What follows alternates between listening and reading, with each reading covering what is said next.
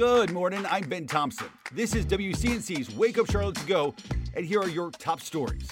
New year bringing a divided Congress to Washington, with new leaders being sworn in today. I'm Bree Jackson in Washington, where today there's the battle for House Speaker. Kevin McCarthy held a meeting with House Republicans late Monday night as he's trying to rally enough votes to secure the position of House Speaker. McCarthy has expressed confidence that he will take over that position, but some members of the GOP say that McCarthy has not done enough to secure their vote. South Carolina education leaders set to discuss teacher recruitment and retention during a meeting this morning. A state task force holding panel discussions on what the state is already doing and what they're learning from recent studies. Leaders will also be discussing ways to improve teacher preparation and working conditions.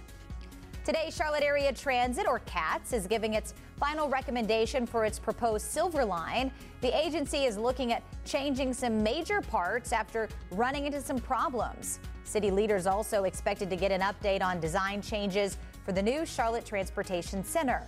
They'll present those changes at today's Transportation Committee meeting at 10 a.m. Starting today, Mecklenburg County residents can now get help paying certain bills. It's through a federal program called the Low Income Energy Assistance Program. Those qualified can get a one-time payment for heating bills. Anyone who qualifies can apply now on the county's website.